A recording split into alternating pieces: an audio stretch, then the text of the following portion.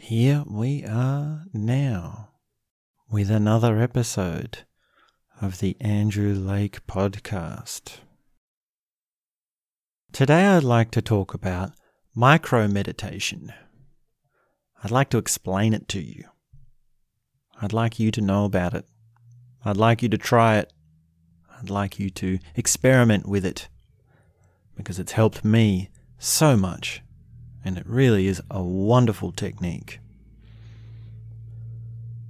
So what is micro-meditation? Well, it's a meditation which is small.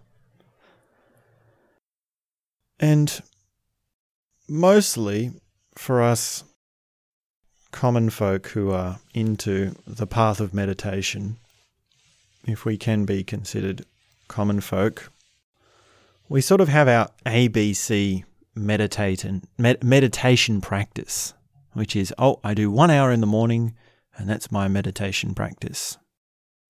Or I do 20 minutes in the morning, 20 minutes in the evening, and that's my meditation practice. And that's great. That's wonderful. That's essential.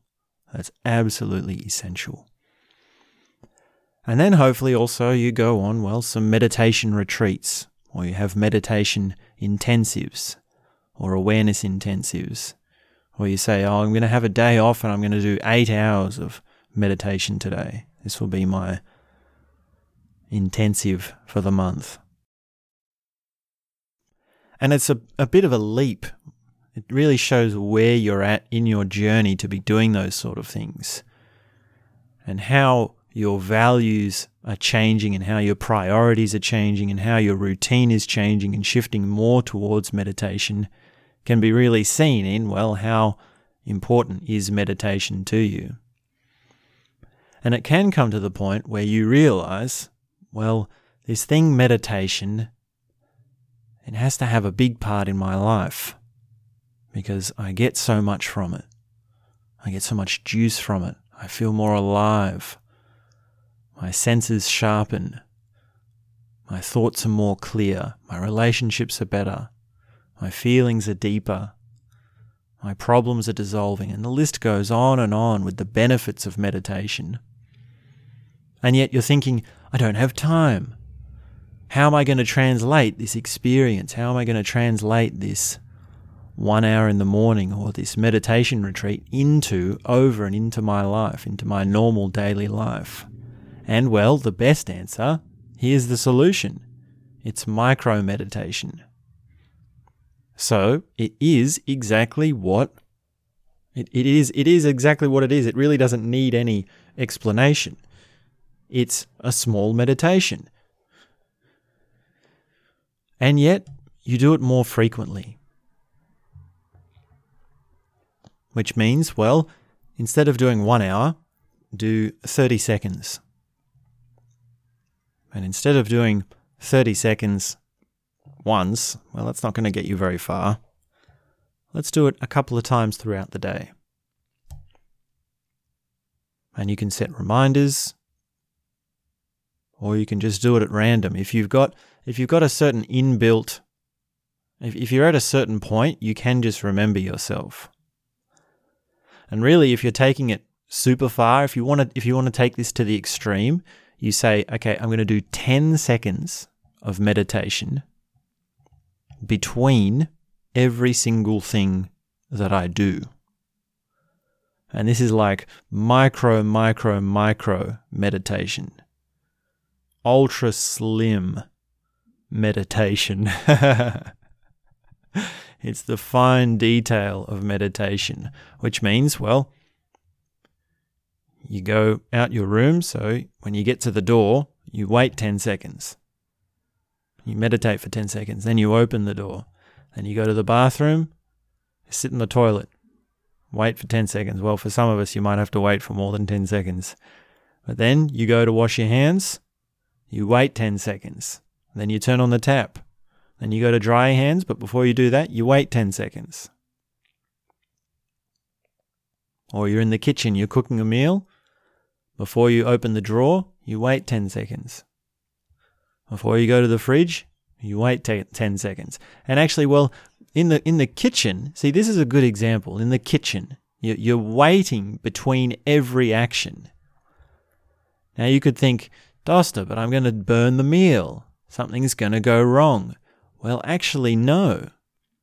Because you can experiment with this in such a way as that you become more efficient. Because then you become you become so aware of your movements around the kitchen that it becomes more direct. And therefore you're moving less often for the same effect. And you're cleaning up the buzziness, the busyness. You're cleaning up the excess dabbling. And the best way to do this is through micro meditation. So you just pause. It's just a pause. That's all it is. Do something, pause. Do something, pause. Now, the most effective way to do this is to do it very, very often. And also there's one more component, which is very important, which is that you stay still. Stillness is the key. So imagine you're normally cooking your meals in the kitchen. What's happening there is a flow. It's like this movement. And you're going back and forth, and you might have some fidgeting or some washing or looking what's next or reading the recipe. Now, normally in that, there's basically no stillness. There's no stop. It's continuous. With micro meditation, you want to break this up. You actually want to have these moments of still as a statue, don't move. And it doesn't look very different. It's not like you don't have to freeze in an awkward position. It's not like halfway through stirring the meal, halfway through turning the page of the book. No, you can choose the place to do it where it's actually quite natural.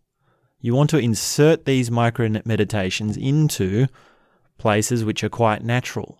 So don't think you're turning around, like you're not going around and then, there's a skip on the CD, and then pause the movie and then press play and then, and now he moves. No, it's not like that. It's not a street performer. It's not what do you call those? You're not being a mime on the street doing a show. And actually that's a good answer to the question, well, what if I look funny, just standing there doing nothing? Well, you'll find if you keep these meditations short, that they begin to smooth out and you can place them into certain situations where you don't look any different at all. You really don't seem to be doing anything. And then you can say, well, what meditation technique should I do? Like, should it be a Vipassana or a body scan or a neti-neti or an inquiry or a contemplation? Which technique to use? And the answer is you don't really need a technique. This technique is enough. To just pause is enough. To just remember to stop is enough. So it's micro meditation. The meditation is micro meditation.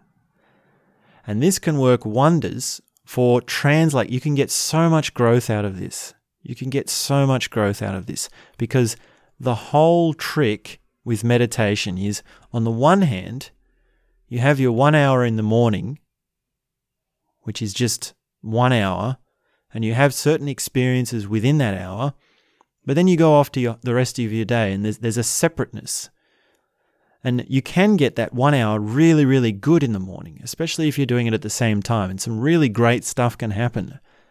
But that can just open up this great contrast between your meditation and the rest of the day and the rest of your life. And the currency, the only currency of meditation, or maybe not the only currency, but maybe one of the main things is, well, how do you translate? How do you bring it across? How do you bring it into the rest of your life? How do you bring the experiences of your meditation into the rest of your life so that your whole life is meditation? So you feel the magic that you found all the time. And this is the answer. The answer is micro meditation. So really, you want to be doing this. Experiment with trying to do this like 50 times a day. And pick specific scenarios as well, like cooking in the kitchen.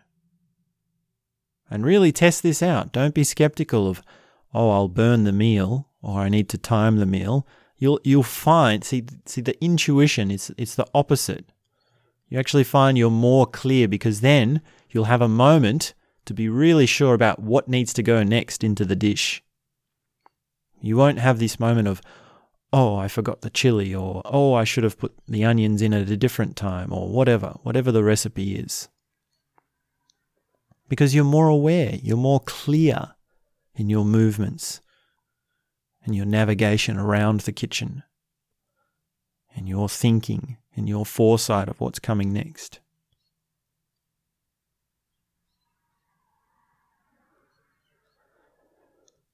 So that's micro meditation, and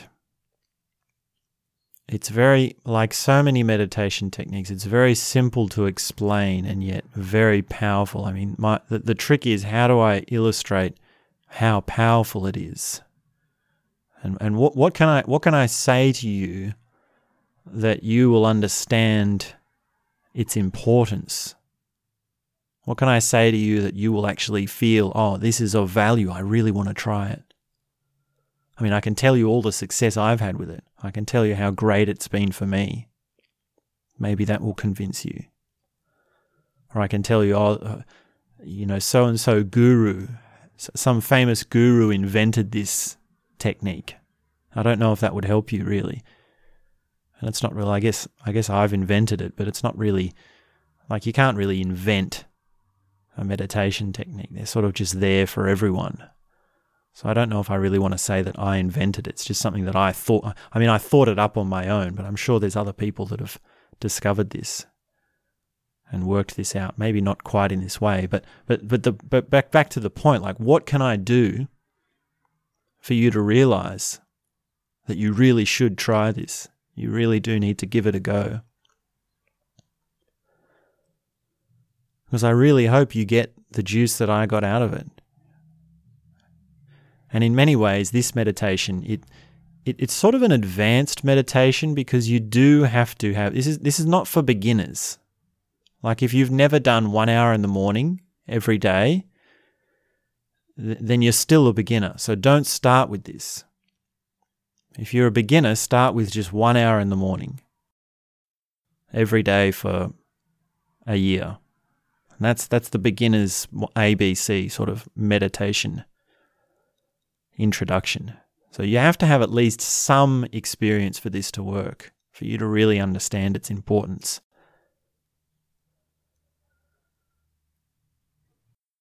So I don't want to yarp on too long, because then it's too much like a soapbox. So let's keep this as a micro episode. This is a pretty short episode compared to some of the episodes we've had recently. So there's been some really long ones. So let's just finish up right now with a few minutes of silence. And that's all I have to say for now.